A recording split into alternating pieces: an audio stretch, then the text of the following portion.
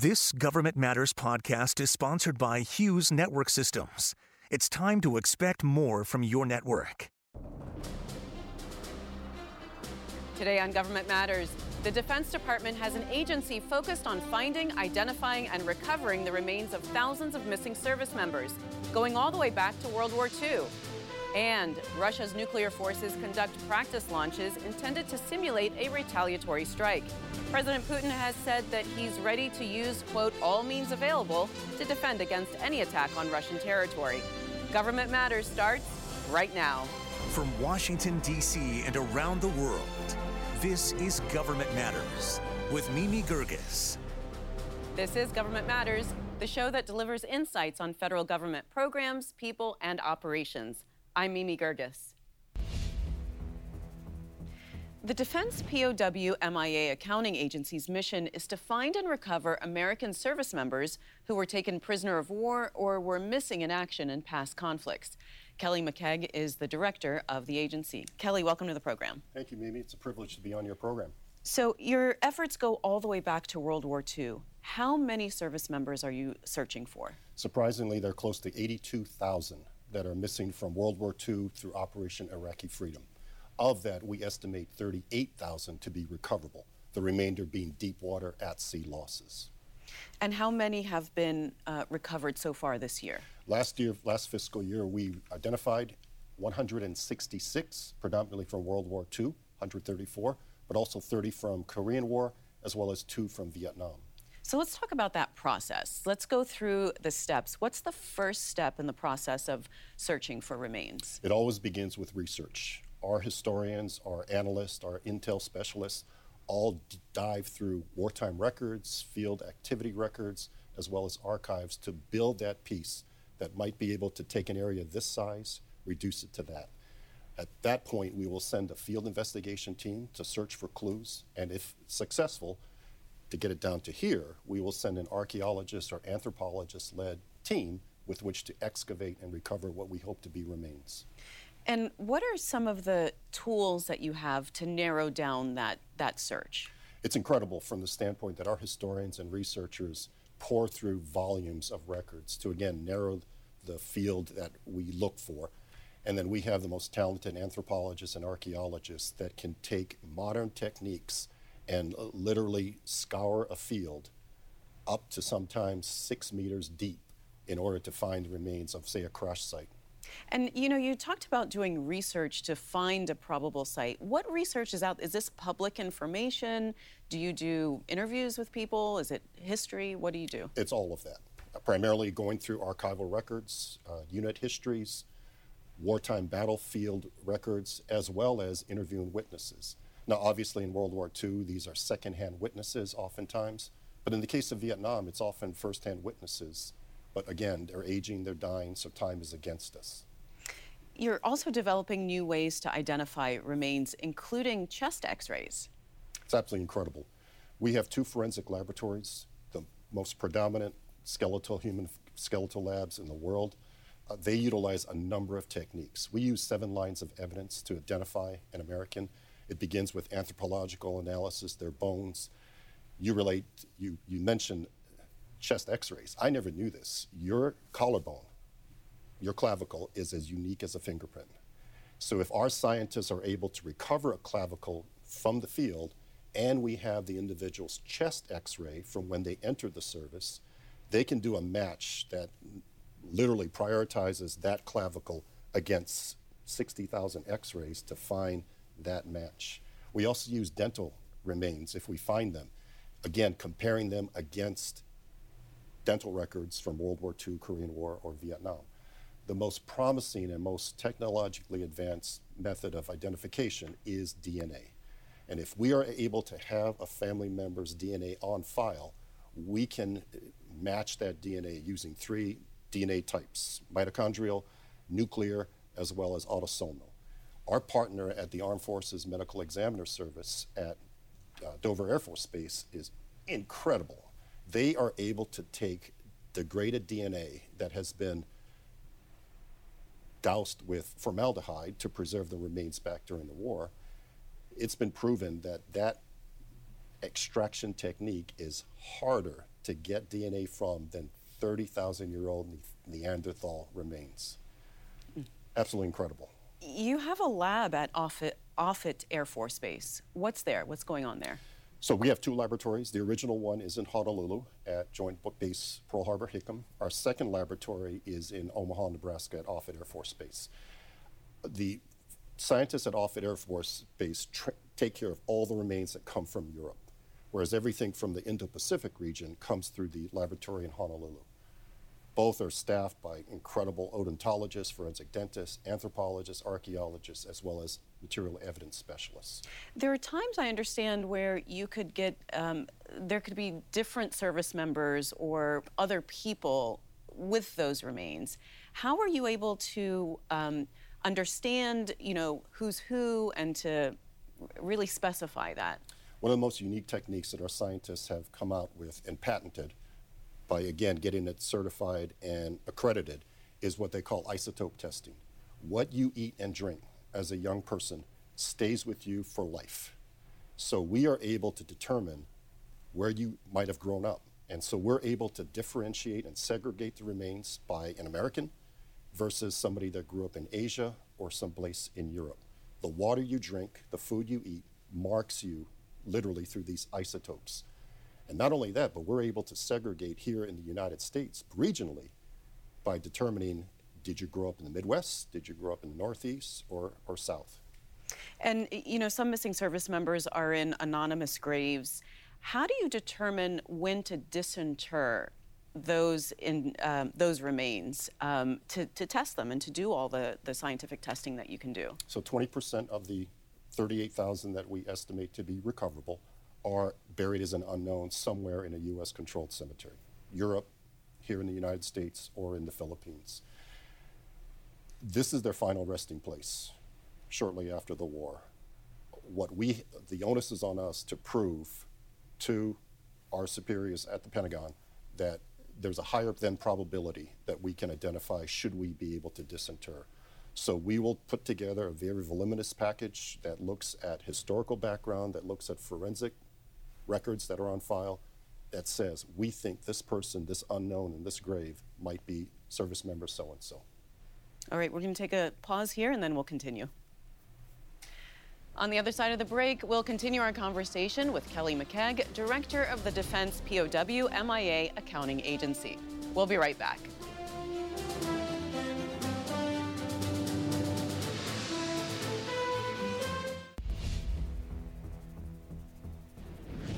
We're back with Kelly McKeag, Director of the Defense POW MIA Accounting Agency. So Kelly, there are also efforts to recover underwater remains. I would imagine that's a lot more complicated. It is, and right now we are limited to about 200 feet of water. Anything beyond that technology limits us, but we are embarking upon a test with the United States Navy on what they call saturation dive, which allows divers to stay underwater for longer periods of time, and that can get us down to 1,000 feet.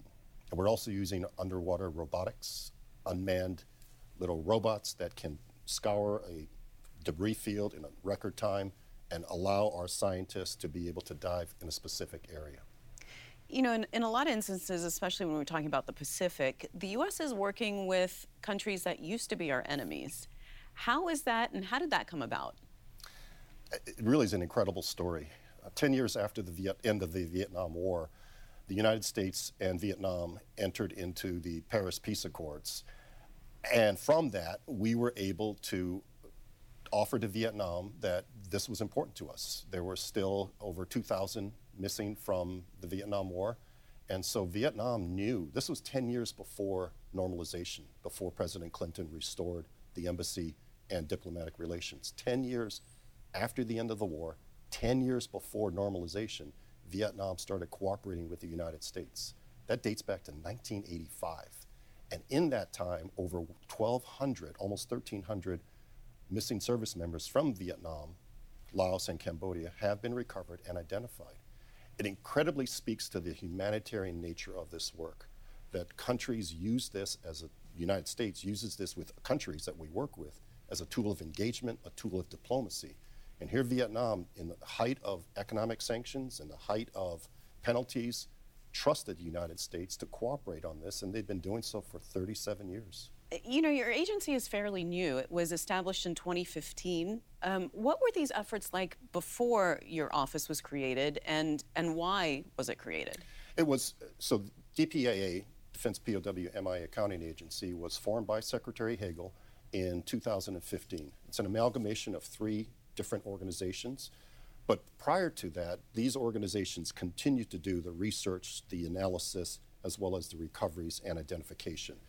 The history of the program actually dates back shortly after World War II in 1947, when the American Graves Registration Service established this concept, this mission, and this capability. And over time, temporary laboratories were set up in Japan, in Thailand, but today it's a permanent presence that really dates back, and I think a lot of credit goes to the family members of Vietnam War MIAs who banded together in a grassroots effort, raised the consciousness of the nation.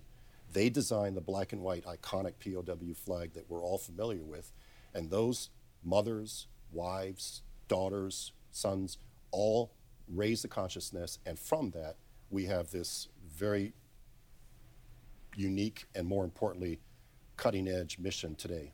And I know that this is very personally important to you, this type of work. Is there a particular story of a recovery that really resonated with you? We always say, Mimi, that despite the fact that we're looking for 38,000 that we estimate to be recoverable, every single one of those 38,000 is more than a number. Each one has a unique story that dates back, and it's intergenerational. Family members know about their loved one. You may be talking to a third, second generation family member, and it's as if you're talking to the grandmother. I remember a story, in fact, right here in our backyard, Army Sergeant Roy DeLauder. He was from Smithburg, Maryland, which is near Hagerstown. He was a 21-year-old who went off to war right after Korean War hostilities broke out. He was lost in December of 1950. He was one of 13 children. You remember the 55 boxes that were part of the Singapore summit that President Trump and Chairman Kim had negotiated. And these 55 boxes, North Korea turned over to the United States readily. No conditions. We ended up delineating 250 individuals. Sergeant Roy DeLauder was actually in 2 boxes, box 27, box 41. We identify him from those boxes.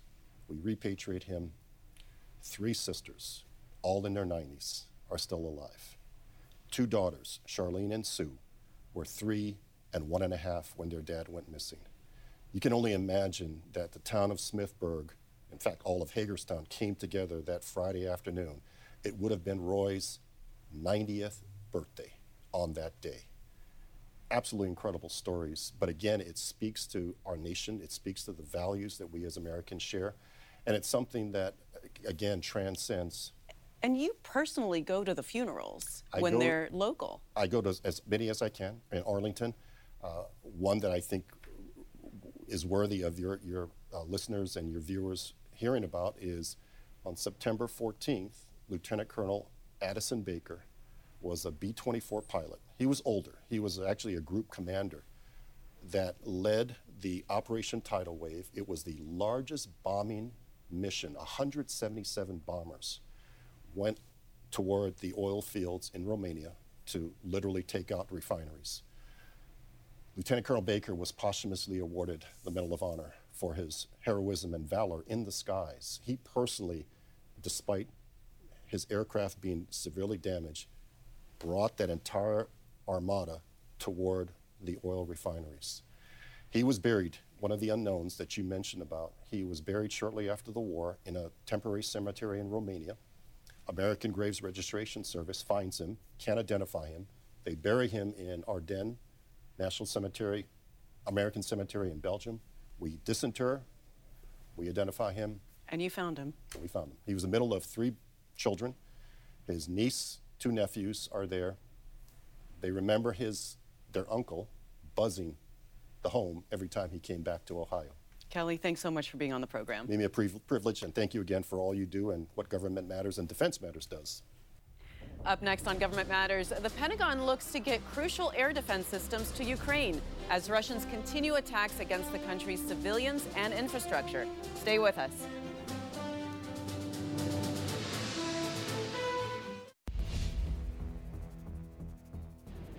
Russia recently carried out its annual nuclear forces exercises involving multiple practice launches of ballistic and cruise missiles. This comes as Ukraine asks for more air defense systems. Tom Carrico is the director of the Missile Defense Project at the Center for Strategic and International Studies. Tom, welcome to the program. Good morning. So these nuclear exercises are annual. Russia notified the U.S. in advance. Is there anything to be worried about here? Well, they are a regular occurrence, as you say. I think it's as much as anything an effort to display Russia's capabilities. The context, we can't, of course, lose the context here, namely the nuclear threats, the nuclear kind of saber rattling that Russia has been making about Ukraine and, frankly, some of its other neighbors as they suffer tactical losses in Ukraine on the battlefield. So I think it's important to put it in context, but frankly, this is why the United States and NATO has the nuclear posture it does and the nuclear capabilities. This isn't anything new, in other words, and this is why a conservative posture on nuclear deterrence is what we in NATO have had for many years. I want to ask you about those drone attacks from the Iranian-made kamikaze drones, and those have been targeting civilians and infrastructure. U.S. officials have viewed the wreckage of those drones that were used. What are they trying to learn from that wreckage? Well, it's fascinating. The fact that Russia has turned to Iran, it's this new axis of evil here in the Ukraine conflict, I think really has had the unexpected consequence of shifting some alliances. And Israel, which has been on the fence for so long in this conflict, seems to be getting involved. They'd like to be doing some target practice, as well as fundamentally getting some intel on this Iranian technology, in case they should face it someday. So a lot of civilians being targeted.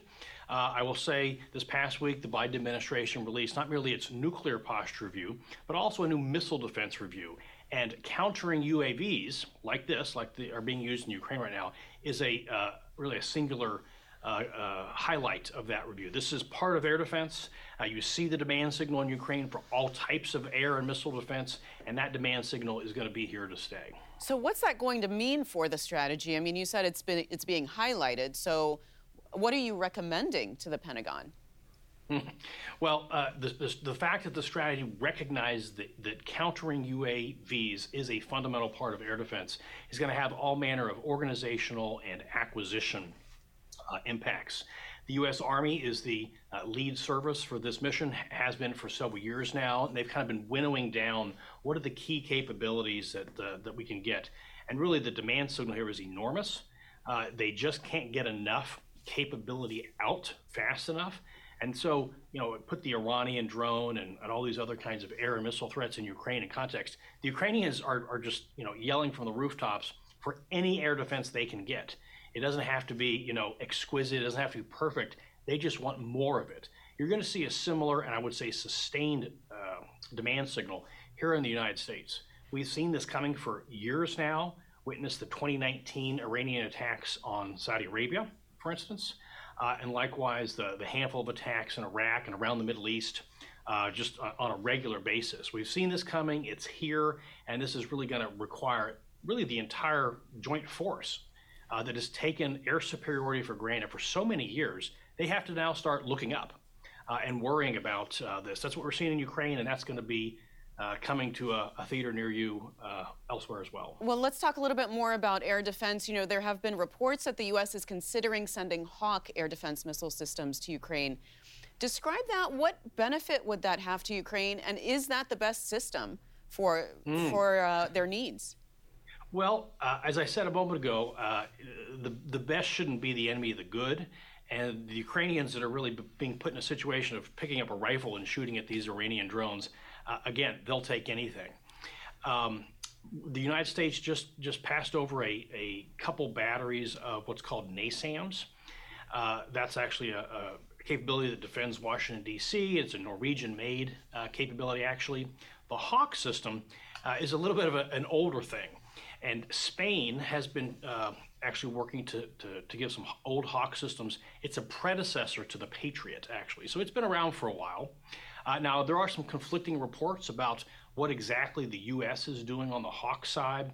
But there's, again, everybody is scrounging in the couch cushions, finding anything that will be useful to shoot at, to deter, to combat everything from drones to fixed and rotary wing aircraft to cruise missiles and up. So no, Hawk is a little bit of a museum piece relative to other things, but we've taken air superiority for granted for so many years, and we can't just flip a light switch and come up with lots of this stuff overnight. So it's a little bit of a tragedy. These are the wages of not having enough air defense for the United States, for Europe. All of Europe is really, I would say, casting about and trying to figure out how do they get more of this stuff. And likewise, anybody in harm's way in the vicinity of China is asking those same questions. And we're out of time. Tom, thanks so much for being on the program. Thanks very much. If you miss an episode of Government Matters, it's on our website at govmatters.tv. And don't forget, you can find every episode of our program on YouTube. Be sure to hit subscribe so you don't miss any of the videos we post.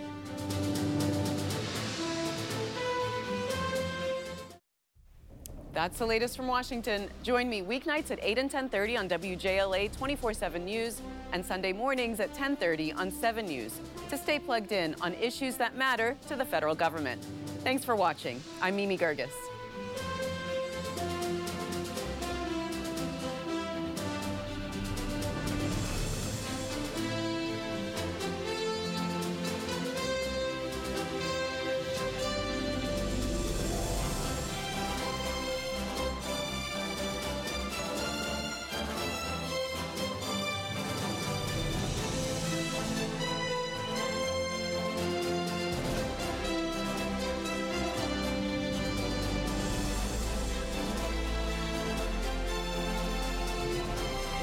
Stay tuned for an interview with our podcast sponsor, Hughes Network Systems.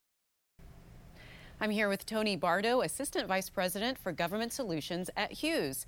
Tony, welcome. Can you start by just telling me what Hughes does for the federal government? What we do is provide connections. We connect the dots, meaning we use a number of various technologies to connect federal agencies, their locations, their people, in ways that are not traditional, meaning that the connections that formed the government networks as we know them today and as we've known them for a lot of years have been through dedicated facilities, dedicated network facilities. We have been taking this different approach to connecting all of our customers through the use of broadband, originally satellite broadband, but now managed networks and managed broadband services that include cable, include DSL, include wireless, include traditional fiber, and satellite, of course. Well, tell me about the HughesNet Gen 5, because that's the largest high-speed satellite internet service. It is. It's a very exciting service. We launched it back in 2016, and even an earlier version of it, which was known as Gen 4, that are called high throughput satellites. And these are satellite services that took satellite connectivity and speed and capability and capacity to a whole nother level. This is a service that we sell to our consumers. We sell it in a more robust fashion to our industry partners and customers, as well as the government. Well, tell me what you're doing for the federal government with relationship to artificial intelligence and machine learning. We use our artificial intelligence capabilities to drive innovation with respect to customer care, customer delivery, the use of understanding what our partners are capable of supplying in terms of broadband services. And we use them to sort of understand in a proactive way, in a speedy way, what could be predictive behavior of the network, and use that predictive behavior to monitor the networks and monitor the network services. It takes sort of the guesswork out of it because we use the artificial intelligence to give us more information than we would be able to get manually. And I understand, Tony, that you're also working on critical network backup and emergency connectivity for first responders. Obviously, that's going to be more and more of an issue. Can you tell me a little bit about what Hughes does in that arena? Well, we've had a great deal of success in this area, and we've been pleased and honored to serve particularly the FEMA community and the emergency response community with rapid deployment of satellite technologies, where all of a sudden those technologies, because of a disaster, are no longer capable of connecting people. For instance, in Puerto Rico a few years ago during the hurricanes, we deployed hundreds of satellite services throughout the island, both commercially and in support of FEMA's efforts. And in the absence of terrestrial ground infrastructure that was working, satellite was really critical. All right. Well, Tony, thank you so much. Nice chatting with you. Thank you, Mimi. Nice chatting with you. Thanks for listening. Our daily show is produced by Catherine Roloff. Our managing director is Jerry Foley. Christy Marriott leads our technical crew. Our web editor is Beatrix Haddon. Visit govmatters.tv for articles, videos, and more. Government Matters is recorded at WJLA-TV in Washington, D.C. Copyright Sinclair Broadcast Group.